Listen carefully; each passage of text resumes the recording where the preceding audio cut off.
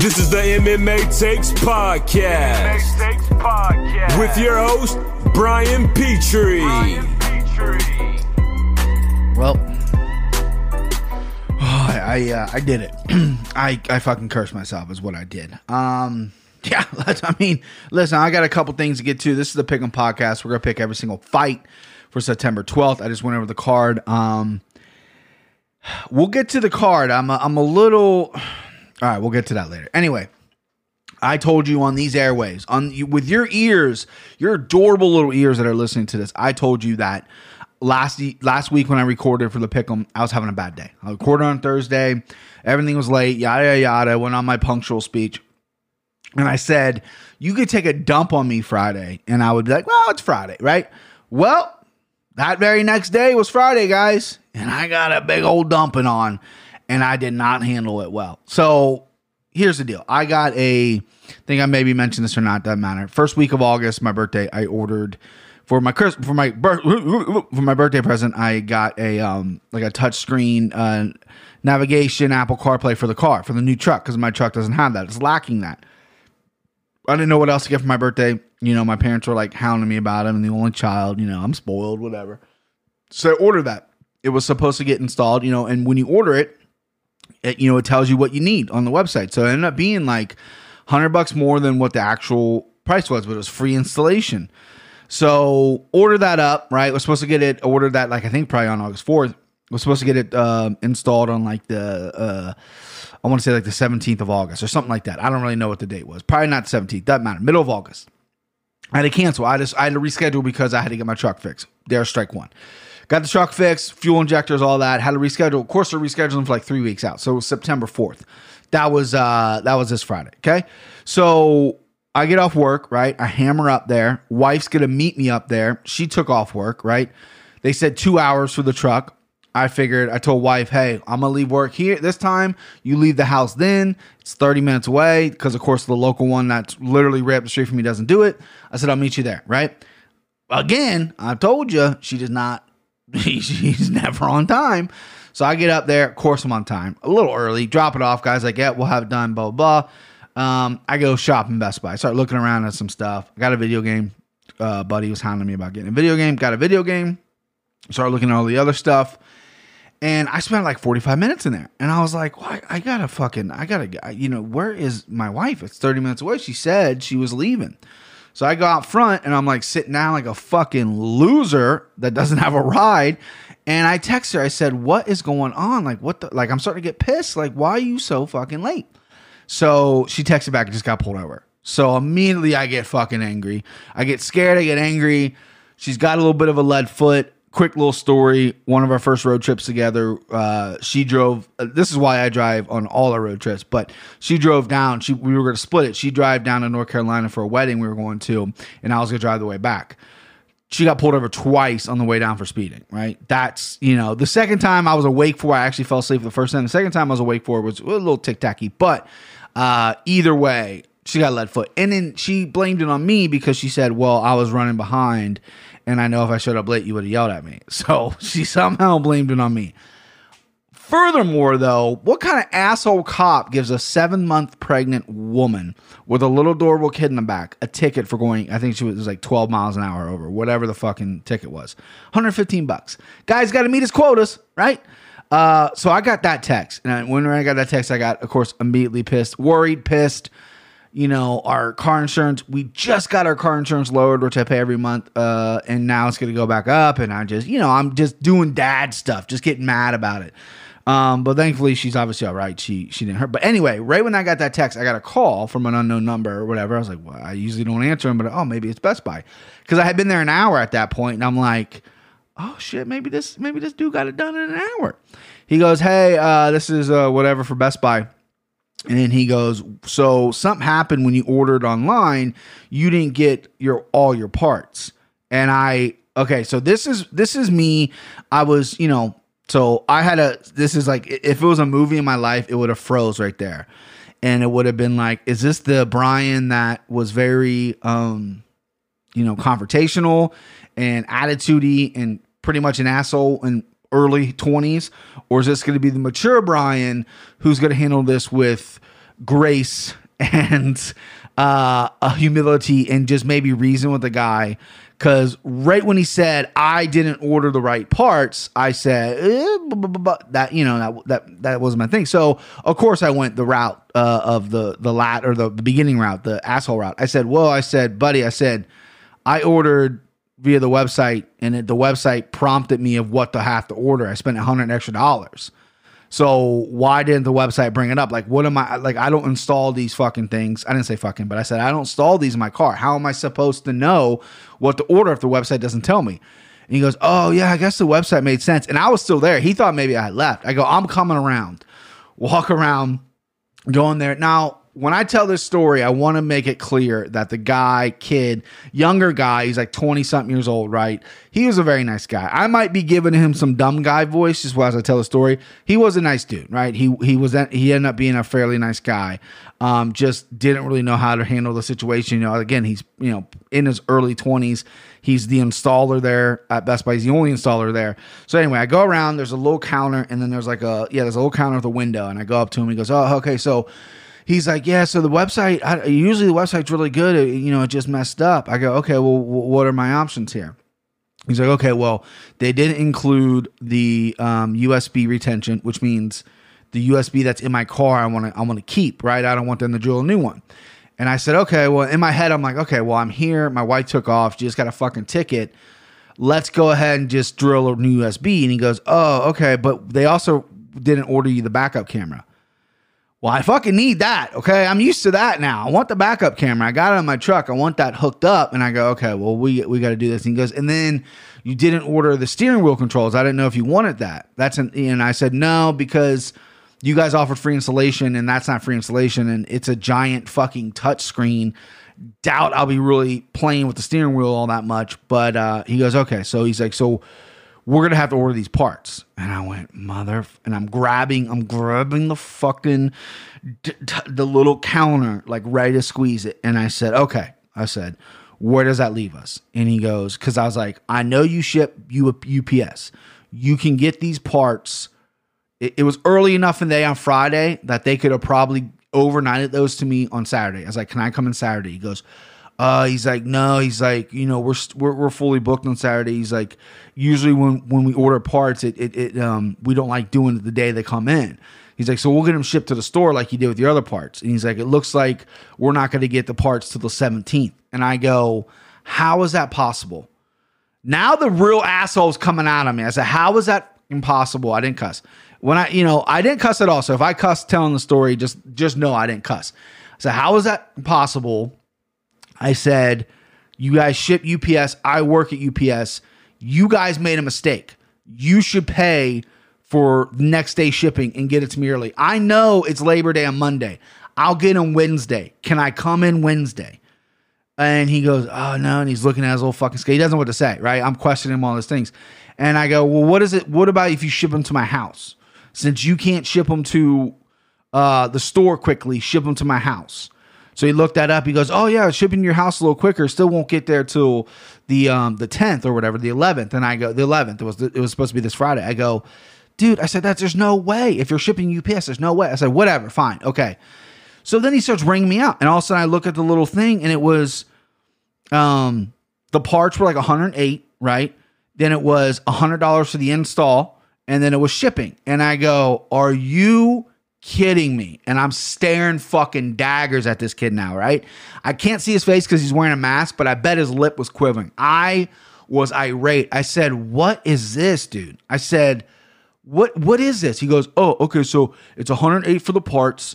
You got the USB retention, you got the backup camera cable, and then you got the steering wheel controls, and then the steering wheel control installation's $100, and then the shipping. And I said, buddy, I'm not paying for the steering wheel controls to get installed in the car. Take that off, and you are paying for shipping. This is not my mistake. I'm not paying for shipping. You're paying for it, or I'm going to walk. So I threatened to return my items, which in turn I couldn't because it's been more than 30 days since I've ordered them. It had actually been, I think they had 20-day. It was a 20-day thing for stereo equipment for whatever. Like you had 20 days or some shit like that. So I was like, I'm going to return this stuff. And then, eventually I found out I couldn't later, thankfully, but I threatened that. And then he had to call somebody, right? And he called somebody, and they came. He's like, "Okay, so we'll take the shipping off. We'll cover shipping." He's like, "But I highly recommend." And again, he's a nice guy. I know I'm not giving him nice guy voice. He's a nice guy. He goes, "I highly recommend you get the steering wheel controls. This is going to make your life a lot easier when you can't touch the screen and stuff, and blah blah blah blah." And he goes, "And I'll do the install for free, but like I can't give you the part, right?" And I go, "Fine. You know what? You're working with me now, right? You're working with me." That's fine, right? I'll pay. So I paid $108 for parts, which pissed me off, right? But again, he was working with me a little bit. It wasn't like I was expecting to walk out of there with everything free, even though some people's mindset is that. I was like, okay, you know what? Fine. And then he hit me with okay, so we can't get your car in until the 20 something. I go, nope. I said, nope. You're doing my car as soon as possible. I said, there's no way I'm waiting 3 weeks. You mean to tell me you won't have someone to do my car within 3 weeks? He goes, well, your parts. I was like, buddy, don't worry about the parts. You're telling me you can't do. He goes, well, I could probably do the 17th if you get it here early, which is next Thursday, a week from tomorrow. And I go, fine, if that's the only thing you can do. So this all happened on Friday. Guess what came in on Saturday? My fucking parts. So that cocksucker, he's a nice guy.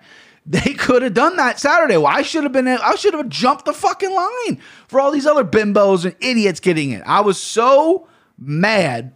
And then my wife showed up. I texted her. I said, just go back home. I said, I'll meet you at my parents'. I had to go back to my parents. I said, I'll meet you at my parents', right? And, we got parents. I got in a little bit of argument with her because I was hot, right? I was hot. I started yelling at her. I blaming her for the speeding ticket, put me in a bad mood or whatever. I was so fucking livid. And then, of course, right when I'm at my parents yelling at her, I get, they ship UPS, and obviously I'm hooked up in the UPS network. I get an alert saying I'm getting a package delivered tomorrow. And I said, motherfucker. Like, I should have taken it back up there because now I have all the parts, right? And I took the parts with me. He's like, we can keep them here. I was like, no, because knowing you guys, you'll lose something. Give me them. I paid for them. I want them. If I can't return them, give them to me. And the parts came that very next day, and I wanted to go up there and be like, you're working on this car. Like, you know what I mean? I wanted to so bad, but and now it's just a patience thing, right? I have all the parts. If something else happens when I bring it back up there, I swear to fucking Christ, I don't know what I'm gonna do. I'll probably burn the goddamn building down. I probably shouldn't say that on a podcast. I'll burn the building down. I'll tell people to get out because I don't want murder, right? Hey, everybody get out of the building. All right, I'm going to fucking light this thing on fire. I don't want to hurt anybody. Fucking get out. Crazy, dude. Pissed me off so much.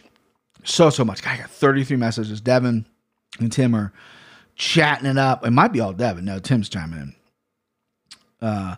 He was, yeah. All right, so Contender Series. We got 2 more things before we do the pick'ems. I know. I'm rambling on. I didn't really get to do like a recap show, and I get to air out my personal stuff like I normally do because Devin and I recapped the month of August. Hopefully you like that podcast. It's getting pretty good feedback. Devin and I just kind of chopping it up about all the events that happened in August. Hopefully we'll do maybe once a month, kind of do cover. Since there's so much MMA, it'd be nice to kind of go over and talk about everything. The Contender Series was last night. Awesome Contender Series. A bunch of killers on there.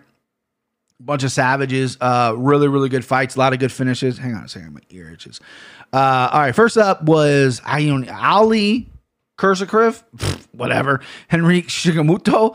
Ali is a pudgy. He's down to 85, or he's definitely a 70, but little pudgy, looks exactly like what you expect a guy from Dagestan to look like. And he came out, threw some kicks. Henrique went to the ground, and that was a wrap. I mean, he fucking got choked up. You knew right away that Ali was going to get a fucking contract, even though it was the first fight. He looked pretty comfortable on his feet, but when it hit the ground, he was just so strong, got that choke easily.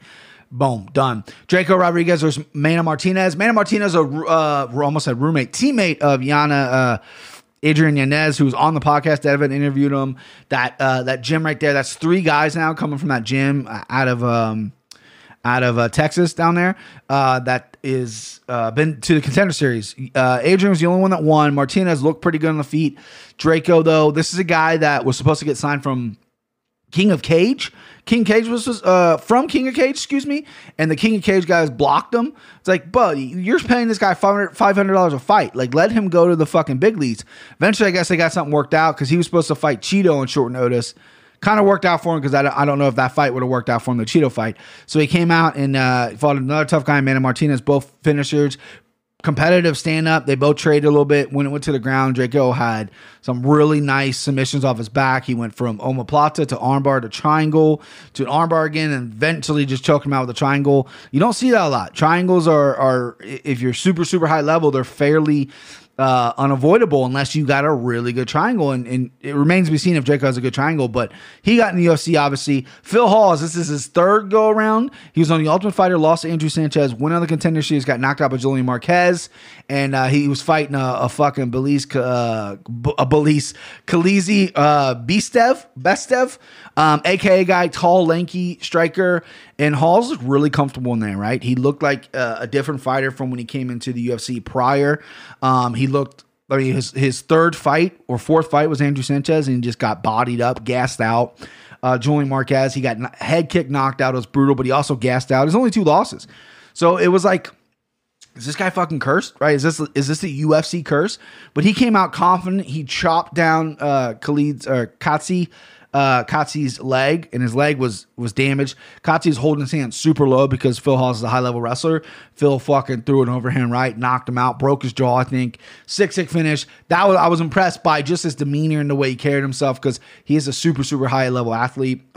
Glad he finally got signed to the UFC. Sherrod Blackridge versus Cameron Church, probably the best fight of the night. Both guys really good. Both guys young. I think Dana did the right thing giving Sherrod a developmental deal. However, I can see Sherrod maybe taking a fight on short notice, getting into the UFC, and then maybe Cameron coming back in November and trying to redeem himself. Really good fight, but Sherrod's getting out that. He got invited back. Cameron, I think, is going to make his way there too. Not the most high-level guy, but he's tough and he's durable and he can provide fucking action. Main event was Teflon Nukuchukwu, whatever the fuck, versus Al Montavado. This fight was hard to watch, right? Because Al is clearly a 170, maybe even a 155er, and Teflon, I keep saying Teflon. Teflon is a solid 205er. He's not the tallest guy in the world, but he's thick. So this is basically a solid 205er who maybe will cut to 185 later in his career, but probably not, against a guy who could easily fight at 170, maybe even 155. This is a guy who literally ate everything he could that week to get over 200 pounds, and he barely did it, right?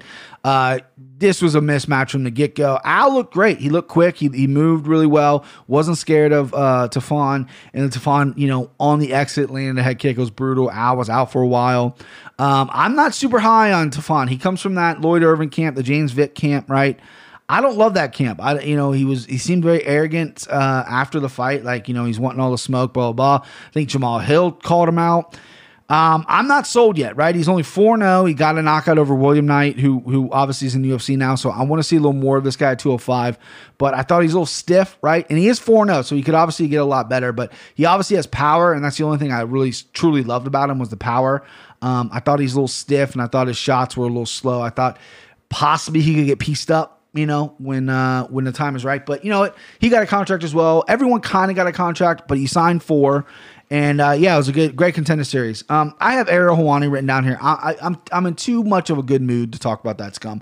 I was going to talk about how he did somebody at the UFC dirty who was giving him information, leaked the information, then cried on air saying, "Oh, I'm a reporter. That's my job. I'm a journalist. That's my job," right? And he did it for his integrity on this shit, even though the UFC and Dana White basically made his career because he was getting all the inside scoops and literally every fighter had to interview with him after a fight, whatever. And then now he's in the pocket of the two management groups, the Kawa brothers and and whoever Ardi Attar, whatever, Paragim Sports, like Ali's like against Ariel and a couple other ones are. So whenever he's on a show, he promotes the Kawa brothers fighters and Paragim Sports brothers or Paragim, whatever the fuck they're called. But this is a guy with integrity, right? He's bought out by these management companies, but heaven forbid he couldn't hold on to that Brock Lesnar news for 5 fucking minutes. So basically the moral story is that guy's a fucking scumbag. I want nothing to do with him. It's such a shame that he's number one guy in MMA. MMA deserves better. I don't think he interviews well. I don't like anything about him. I think his personality stinks. And that's that. And then the one thing that's getting a lot of traction is Kazmat. I call him Kazmat. I know that's not how you pronounce his name. He's fighting Jared Murskard. And they booked him with Maya right away. A lot of people, including Jared Murskard, it's like, what the fuck, right? All I'm going to say is I'm rooting for Jared Murskard. He's a huge underdog. I'm going to put money on Jared Murskard. Kazmat better come out there, and if he beats Gerald, he better like shit gold, because the way this guy's getting fucking promoted, and literally it's only happened a handful of times where guys are booked after, like, oh, okay, you fight Gerald, then you'll be booked against Milet. You know what I mean? Like, that's crazy to me. Jared Murskard's a vet. He's a big 85er. That's wild right there. All right, 20 minutes of chit chat. 20 fucking minutes of chit chat. Maybe I'll go and re-record the intro and tell people, if you want the pick'ems, jump to 20 minutes. But you know what? Nah, people enjoy it, right? People listen to it. I got another review. I checked the iTunes thing. I check it more now after I got the negative review than I ever had before. But I'm at 19 reviews. I think someone just gave me a 3-star review. I think I have 2 3-star reviews, which is funny because when I review things, it's either all 5s or I don't review it. I never give 1s. But if you're a hardcore reviewer and you're like, hey, I got to let this guy know he sucks, right? Then give him a 1. But I don't know why I respect the 3 so much. It's so odd to me. This guy's like, or girl was like, you know what? He's good. He's not great. And they really sat there and thought about what star rating to give me. And you know what? If you put that much thought into that, proud, respect. But I got 19 ratings. I need 20. I feel like the more ratings you get, the more like the algorithm pushes you out. There's not a ton of MMA podcasts out there. If I search my name as MMA Takes Podcast on iTunes, a lot of MMA podcasts pop up that haven't even been active in years for some reason. And they don't have many reviews either. Somehow the algorithm is a little broken in fucking the iTunes app. But we need to when people search MMA podcasts, we need to be on that first page. That's my goal right now. All right. Anyway, let's go. Pick'ems. First fight of the night, Sabina Mazo 8-1 versus Justine Kish, who's 7-2. Mazo's a -290 favorite. Justine Kish is a +225. I got these lines yesterday, but someone just said on Twitter right before I got on here that Billy Q is the highest favorite, right? And that's not correct according to my cards, because Andrea Lee is higher and Mazo's a 280 now. What is Billy Q? 220. What the fuck are people talking about? People know how to read. Because Andrea Lee's fucking 325. All right. Anyway, Sabina Mazo versus Justine Kish. Both, I think Mazo's talented. Justine Kish was every time I think about her, the girl from The Ultimate Fighter that had like a knee problem that had to go home or something like that. It blew out her knee. I mean, she's a solid fighter. I mean, she's 7-2. She's got a decent record. Probably deserves to be in the UFC. She's not like these girls that are 4-4, 5-4 that are just there to fill up weight divisions. I just think Mazo's going to be a little bit more skilled here. She's 8-1. I like her stand-up. I like her aggressiveness. Justine's going to probably try to get this fight to the ground, even though her stand-up's okay herself. I see her only path to victory is really shaking it up and getting Mazo uncomfortable, taking her to the ground. Mazo's not a killer. Neither of these girls really are. It's going to be a close decision. If you want to rock with Justine Kish at +225, I don't hate the number. I don't hate the play.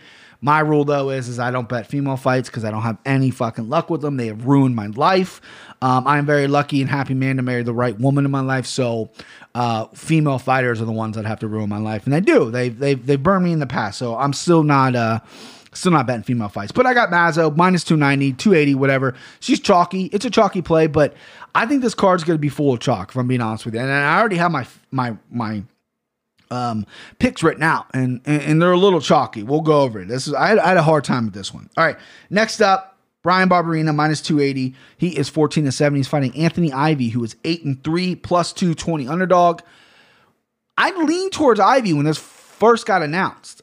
He got knocked out in his UFC debut. Bryan Barberena is a good striker himself. He's good on the ground. He's actually got really Really good submissions, really good chokes that people they forget about because he's the big bearded guy that stands there and fucking swings it out. Anthony Ivy's got some good strikes. He's unique with his kicks. He disguises his punches well. But Bryan Barberina's fought just everybody, right? Colby Covington, Leon Edwards, both decision losses. He's coming off 2 knockout losses to Vicente Luque and Randy Brown by both the same way. The Vicente Luque fight, he was in that till the very end, and then he got caught by Randy Brown. Took a little time off. Anthony Ivy, I don't think is as big as Randy Brown and as explosive as Vicente Luque. I think Ivy has a chance to catch Barberina in case Barberina's iron chin is starting to fucking become a plastic chin, right? Like Barberina's been in some wars. Maybe his chin isn't what he is and his defensive skills are shit. But Bryan Barberina does hit really hard, and again, his chokes are really good. I see him hurting Anthony in the feet and probably finishing him. That's why... Send him home. Send him home early. Send him home early, Bryan Barberina. That's why I send him home. I like that. He's high. Let's look at the prop, right? Should I have the props written down? God damn it, Brian, you're a prop. One-stop shop for props. I should have had this written down. I'm sorry. The prop for Bryan Barberina is probably fairly even. He's a minus 280, so I don't have any props right now. Come on, FanDuel. So no props for that fight, even though it says more wagers. Let me see if my computer just effed up. No props right now. A little early, I guess. A little early.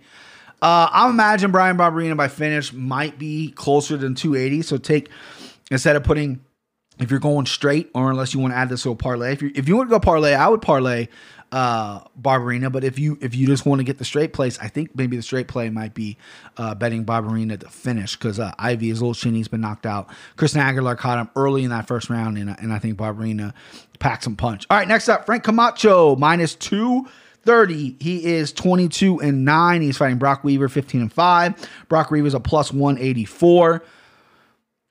This line's really wide, right? I flirted with Brock Weaver, right? You guys kind of know the story of Brock Weaver.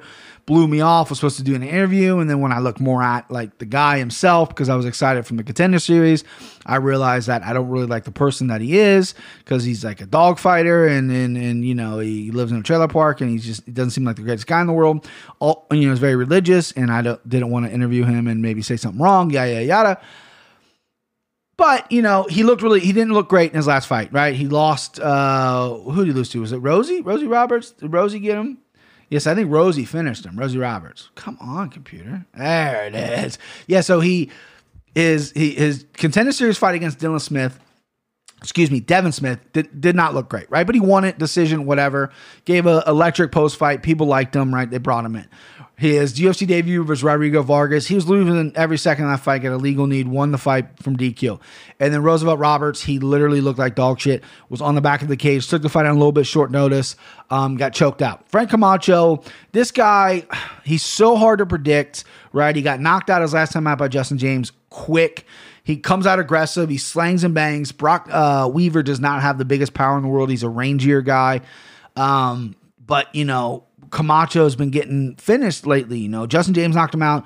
Bernil Dariush choked him out. He beat Nick Heim by knockout. Jeff Neal knocked him out. And he lost to Drew Dober. He's definitely fought the better competition. I can understand why he's the favorite. I just thought this was really high. I thought Frank Camacho would maybe be plus 160.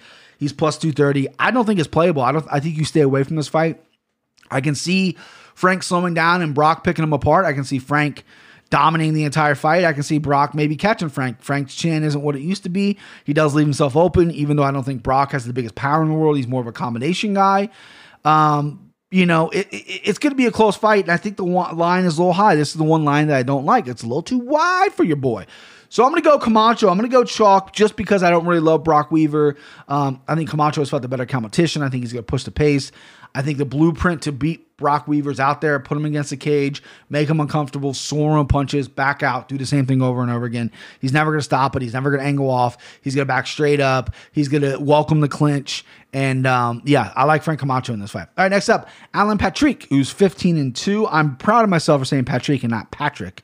He is a plus 198 underdog. He's fighting Bobby Green, 26, 10 and 1, minus 250. Another line that's really wide for me. Bobby Green is on fire right now. He is fighting like no one's business. He is very active. And Alan Patrick is the exact opposite. He hasn't fought in almost 2 years. It'll be 2 years October 6th. But that was a loss against Scott Holtzman. He had a bunch of fights canceled out on him.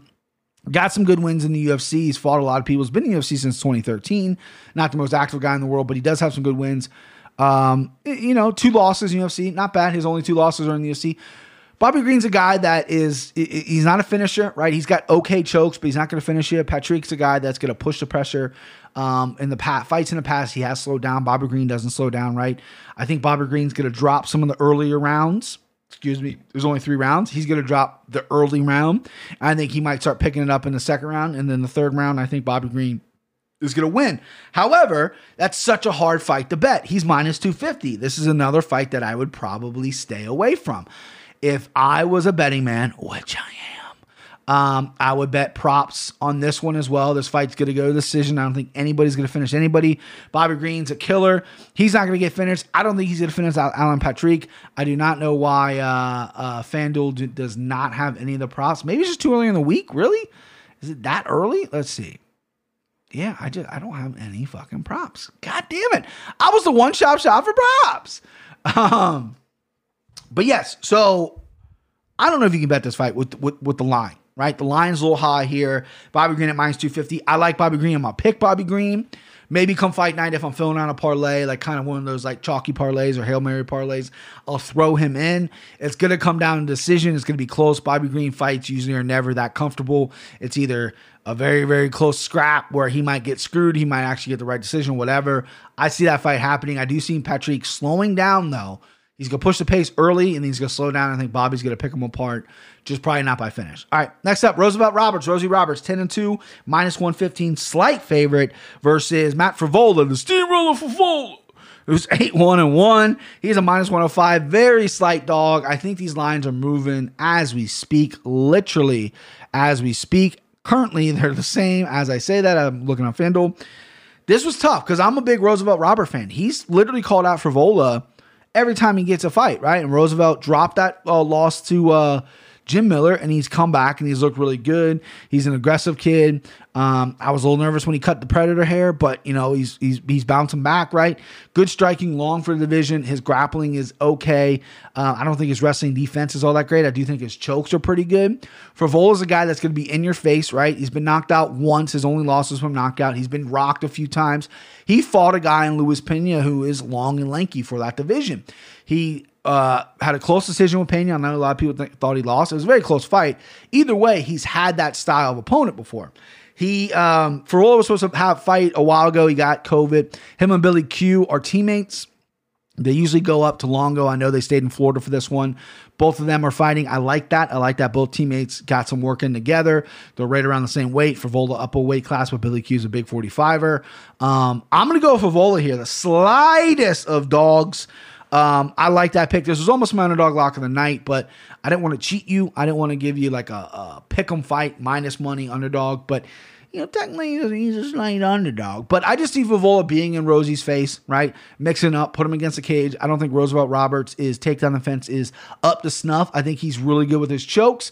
I think he's hard to hold down, but I think when Frevola can do that for 3 rounds, it's going to be a problem, right? Frevola fought Jalen Turner, who's another giant guy for this division. So Frevola has fought taller guys, and I don't think Roosevelt Roberts is all that explosive with his legs and his knees. I think he's all hands, really, and I just see Frevola being able to read the hand, slip the shot, take him down, dominate on the ground, and I don't see a finish happening, but if I'm leaning finish, I could see Frevola submitting Roosevelt late in the fight, but probably not. Frevola is not a submission threat, or excuse me, he's not like a killer finisher.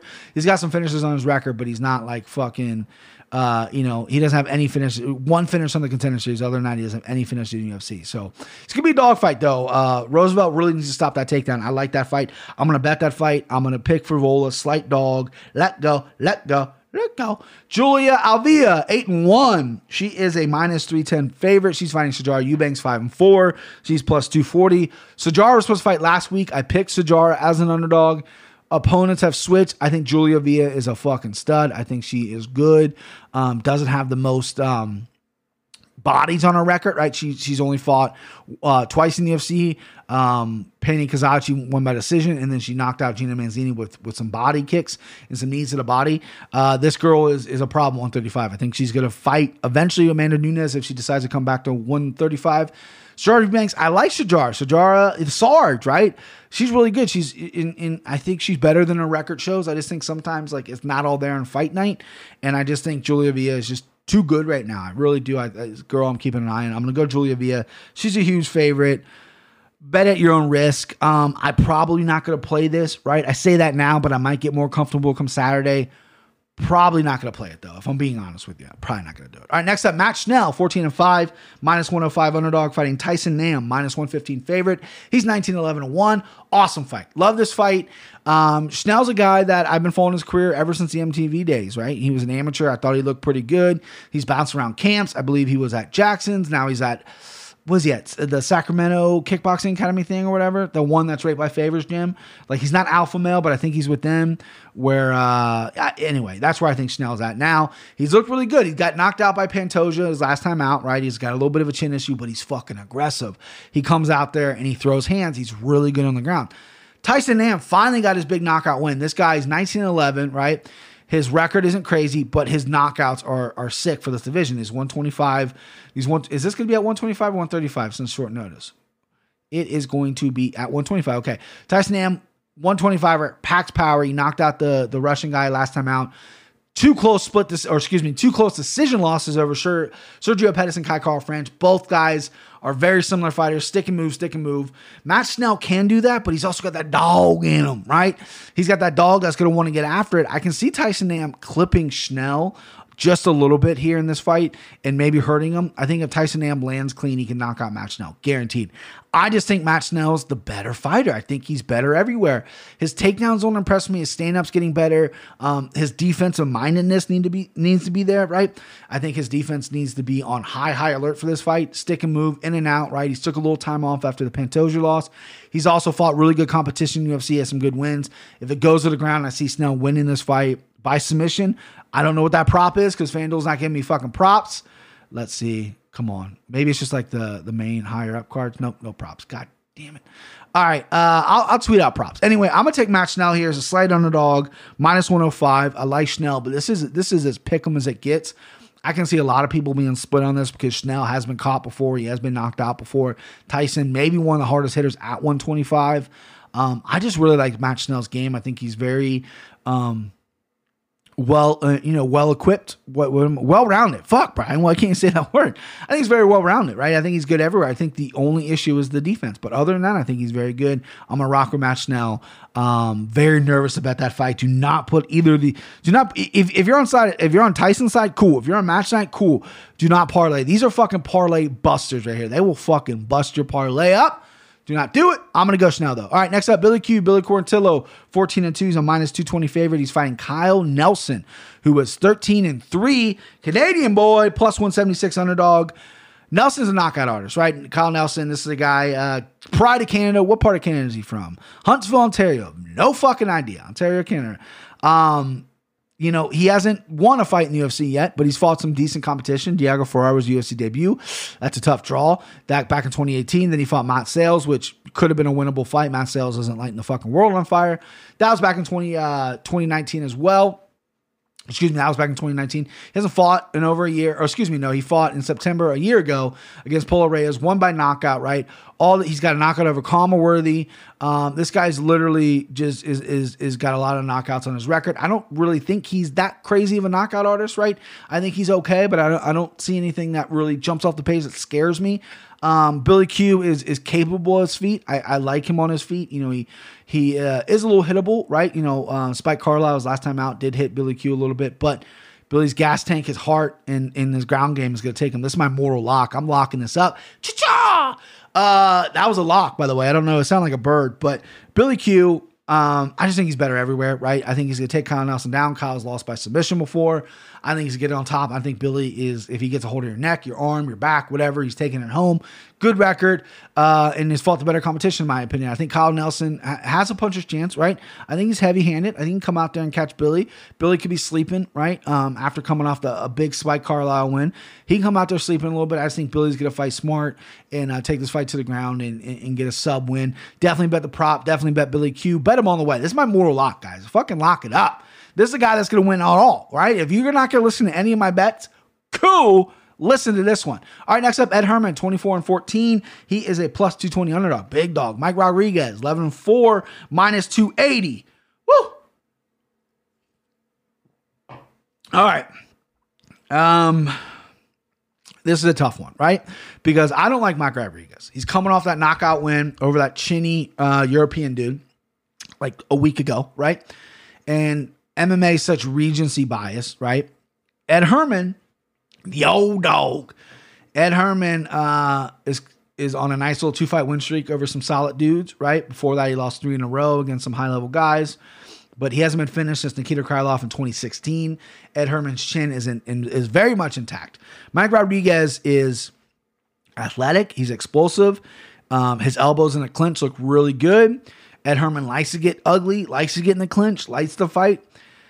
Right now in MMA, it's this weird time where these vets are really showing off their veteranness, right? Mike Rodriguez has got 15 fights. He's no slub. Like it's not like he's fight 8 fights, right? But Ed Herman's the vet. He's the older guy. I think he's going to outvet Rodriguez here. I think Rodriguez is going to have a good first round. I think he's going to be quicker. Obviously, Ed Herman's slow as shit. I think he's going to be quicker. I think he's going to land more on Herman. But I think Herman has that dog in him. And that's what I like him. I need some dogs here. He's my underdog lock. Be a dog. We don't need no meows. We don't need no cats. We need more dogs. We need more dogs. And that is my dog right there. Ed Herman, underdog lock of the night. Plus 220.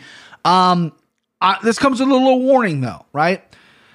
I feel like if you want to bet this, bet it straight. Don't parlay it, right? Because this could fuck you up. But also, maybe be up. Maybe be up some money. Play with money a little bit, right? If you're up on the night, if you live bet, right, and you're up on the night, and you're confident in your other picks, put a couple shekels on Ed Herman, right? Plus 220 is a wide line. Mike Rodriguez, I think, is probably the better fighter everywhere. I just think right now these veterans are coming out, and they're fucking getting dubs right now. I think Ed Herman is a guy that gets overlooked because he's old. He's been around for fucking since UFC, was it 2? Or, excuse me, The Ultimate Fighter 3?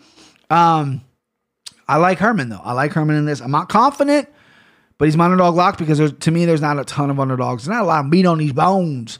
Next up, Andrea Lee, who's 11-4. She's minus 325 favorite. She's fighting Roxanne Modafferi, who's a plus 250.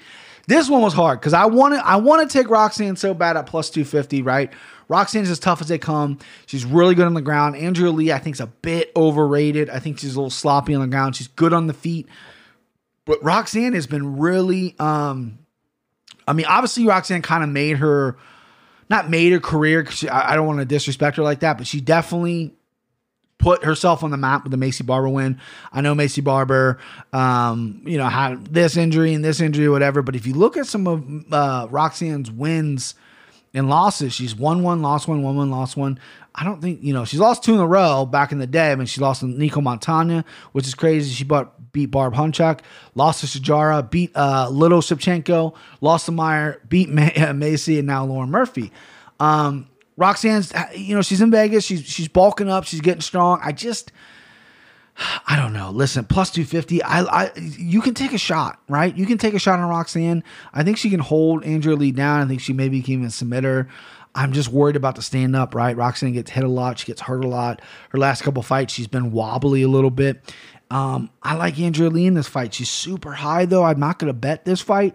I'm not going to touch this anywhere. I'm going to enjoy the fight. I think this is a good fight for both women right now for 125, but it's really hard for me to pick. I want to go Roxanne, the underdog money, but I was hesitant. I couldn't pull the fucking trigger, and usually it's a gut reaction. So I could be off on this card. I don't know. I'm going to go Andrea Lee though, as a huge favorite, even though I don't like it betting wise. All right, next up, Conor Worthy, who's 16-6, minus 140 favorite. He is fighting Ottman Adazar, who's 12-0. He's a plus 120 underdog. Full disclosure, I had Ottman written down early. He was going to be one of my underdog plays. And I start looking at his record, right, and start looking at his fights and his statured, right? He's 5'8", 155, right? Not the biggest guy, right? He's not jacked up or anything. He's kind of, whatever. Kama Worthy's fucking big, right? He's 5'11", 155, but he's a thick boy. And he's on a crazy 7-fight win streak. 2 in the UFC. Both times were underdogs. Both finishes.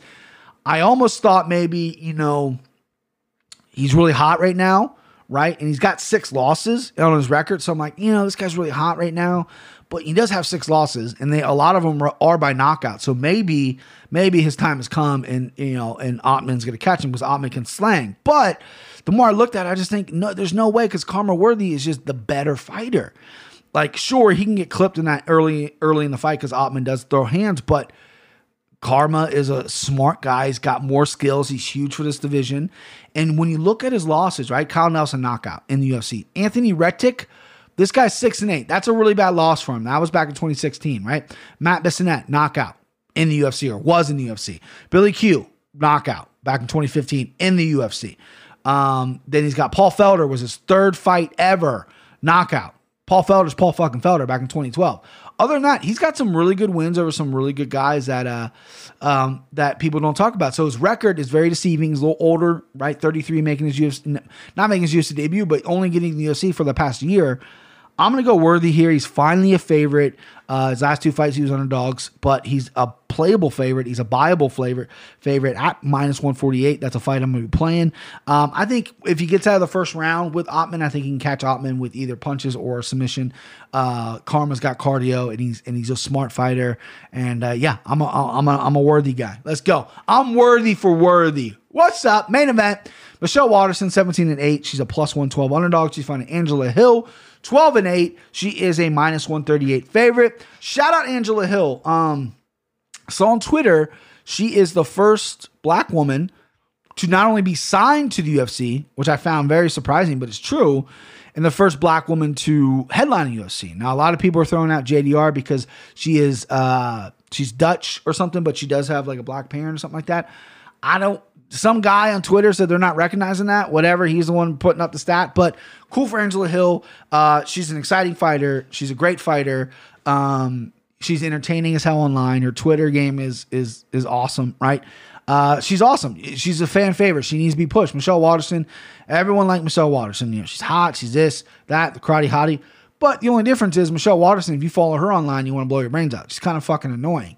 So it's a battle of like the perception of people think Michelle Waterson's this cutie little patootie, which she is, but she's annoying as fuck. They got Angela Hill, people might not know about because she doesn't have a cool name like fucking Karate Hottie, but she's the real star in this, right? This was supposed to be Glover Teixeira versus Thiago Santos. It's hard for me to talk about because that was a main event I was looking forward to. Glover got fucking COVID, whatever. So we got Michelle Waterson versus Angela Hill. 5-round fight. This is a tough one, right? I want to go Angela Hill. Initially, I picked Angela Hill in my head. I thought, you know what? Angela Hill is going to piece her up. It's going to be a striking match. Michelle Waterson, though, her striking game isn't all that great. She's got good kicks. She doesn't have the best hands, right? Angela Hill's really good at Muay Thai. She's brutal in the clinch. Michelle Waterson is really small for this division as well. I can see Angela Hill getting the clinch, throwing elbows, throwing knees, busting Michelle Waterson up, and Michelle Waterson's not being able to take the size, right? But then I started thinking about 5 rounds, and I started thinking about how Michelle Waterson, over the past few fights, has become known to grapple. Angela Hill's weakness is grappling, right? She has some submissions off her back. She's got some armbar wins. She's okay on top because she can throw the elbows. But when she gets flat on her back and she gets tired, she has a little bit of a problem. She's not a killer off her back. She wants to stand up. I think a lot of those fights could be very, very competitive. I think it's going to be Angela Hill bullying Michelle in the clinch. I see Michelle kicking at range, keeping Angela away. I don't know how either girl's going to react in 5 rounds. I do like Michelle's grappling better, and I think I like Michelle's just season this a little better as well. I'm going to go Michelle Waterson as an underdog, +112. I want to pick Angie Hill. I love Angie Hill. I think she's funny. I think she's entertaining. I hope Angie Hill wins, but I'm a fucking capper, bro. Okay? I'm a handicapper. I got to pick the numbers, right? I know I let my emotions come in all the time with Darren Till and Connor and Izzy, and I'll never pick against those guys, but I'm going to be reasonable. And even though I love Angela Hill, what the fuck? I'm getting choked for picking against Angela Hill. Did you hear that? I'm going to go Waterson, though. I'm going to go Waterson. You know, it's not the main event we want. It's the main event we got. I think this card has some really good sleeper fights. I think the co-main event's going to be a banger. Ed Herman, Mike Rodriguez is going to end in someone going to sleep. I think Billy Q's going to get a 6th submission. Matt Schnell, Tyson Nam, probably best fight of the night. Roosevelt Roberts, Matt Favola is going to be interesting. Brian Barberina versus Anthony Ivy is going to be sick. Decent little card. Don't sleep on this card. All right, next week, guaranteed next week, I'm going to pick against Tim Mitchell. Finally, he's going to get his rematch. Him and I are going to go get at it against Woodley Covington. That's another sick card. Hopefully, COVID doesn't fuck that one up. But very excited. Follow me on all social media, MMA Takes Podcast, MMA Takes Podcast on YouTube. Trying to pump more content on that. Just busy. Just a busy fucking guy. Let's go. Woo! Hey, pal, do me a favor. Get her down off there. What do you say? Woo! I say let her dance. Woo!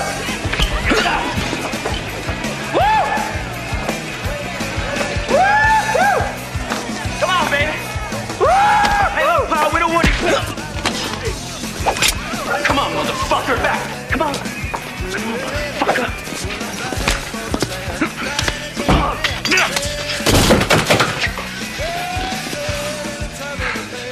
Escort this gentleman to the door. Come on. Do you see that shit?